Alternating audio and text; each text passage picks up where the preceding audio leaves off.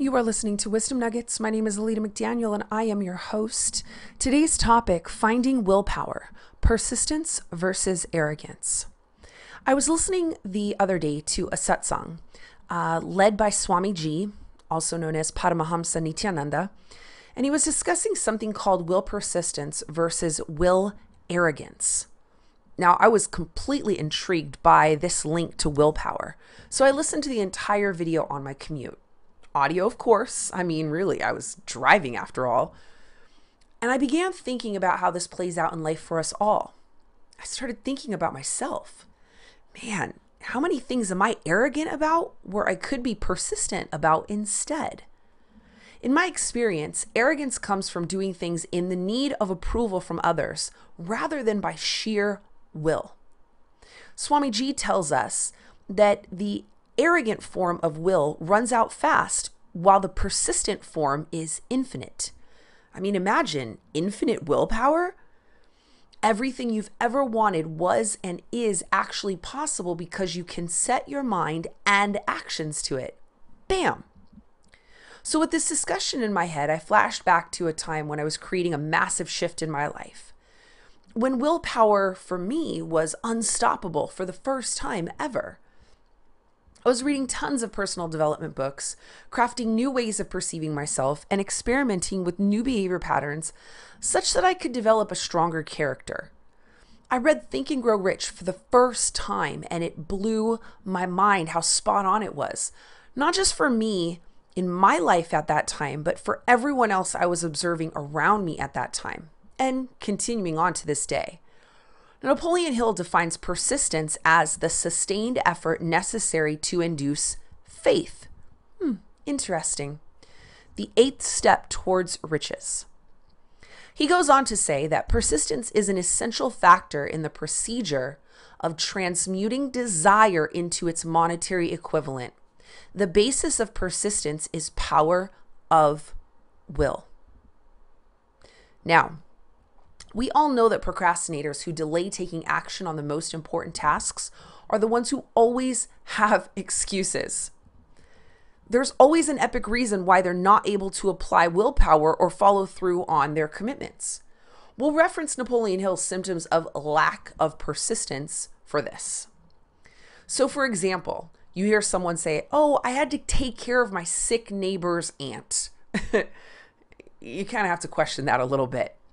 So he refers to this, number 8 on the list, the habit of blaming others for one's mistakes and accepting unfavorable circumstances as being unavoidable.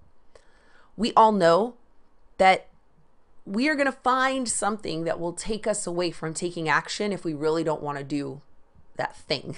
So we'll find our neighbor's aunt who's sick to take care of such that we can procrastinate another day.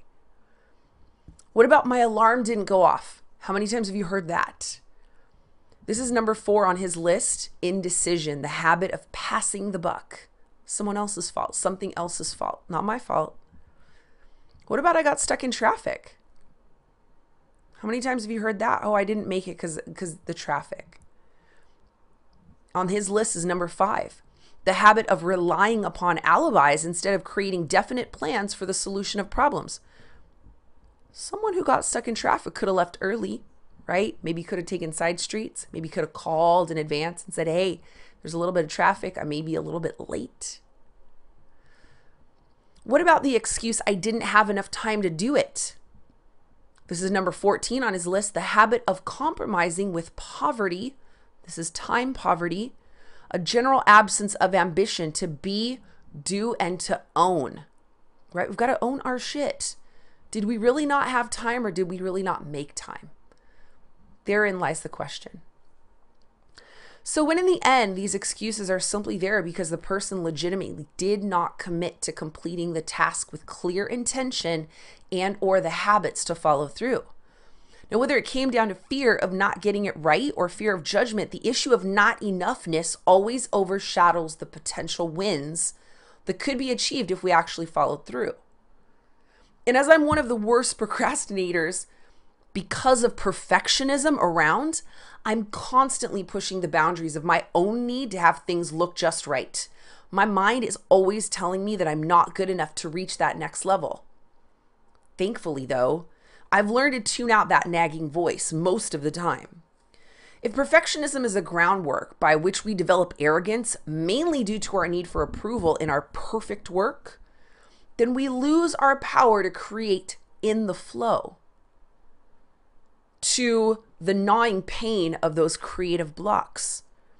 This is a very, very massive dilemma for the perfectionist, aka the procrastinator. Getting up is a serious chore for most people, right? This is another form of procrastination, right? Snooze button. Yes, please. 5 times? Maybe how about 10? See, this pattern teaches the brain that we cannot be trusted to make decisions that will actually stick. We are literally conditioning our brain to believe we cannot be trusted with our own word. Yet, if we truly want to live out a dream life, there's no better path than to learn how to use our willpower to create a solid relationship with ourselves, rather than to constantly seek outside validation as cause for taking action. My clients hear me say often that trusting others first begins with trusting yourself. That is an absolute fact. There has not been anyone I have ever met who says they have trust issues who did not battle with their own personal integrity to some degree or another. There's at least one or more things in their world they are not following through on, and this becomes their biggest struggle. It becomes a craving or a vice they cannot seem to avoid or crack or even deny. What's even crazier about this struggle is that the people who are constantly seeking validation from outside sources are doing so because they do not approve of themselves. And so my first piece of advice when it comes to creating more willpower is building self-trust and personal accountability. Even the smallest of things can make a huge difference.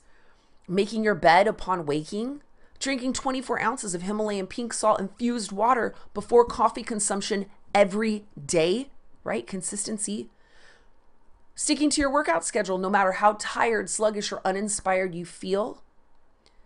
How about keeping a gratitude journal daily of 3 things you're thankful for? Or even waking up with your first alarm, not your 5th or your 10th. The list may not seem big enough, right? Massive enough. Trust me though, if you're not doing these small tasks daily, you may already be behind in your potential power. It's okay to start small when you're building back up your self-trust. And seriously, don't try to go 0 to hero just because you have a point to prove. Your brain will not know how to handle itself if you create too many disciplines all at once, when you've previously been using your mind to focus on avoidance. This form of what Swamiji calls will arrogance is by nature selfish. It's self-serving of the ego, not of the higher self. And it's energetically draining because it clutters up the mind with analysis paralysis, right? You set your alarm in the morning and yet you're analyzing what time you should wake up. You've just used a lot of your brain power and your brain space for the day, figuring out whether or not you were going to even get out of bed. If you struggle with willpower, just know it's purely because you've broken your self-trust far too many times.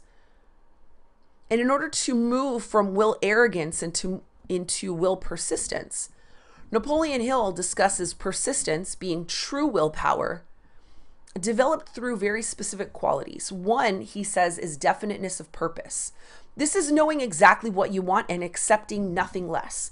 Now, this is, to me, highlighted most thoroughly and eloquently in his book, Outwitting the Devil, that was only released back in 2015. So it's now 2018. It was only released just a few years ago.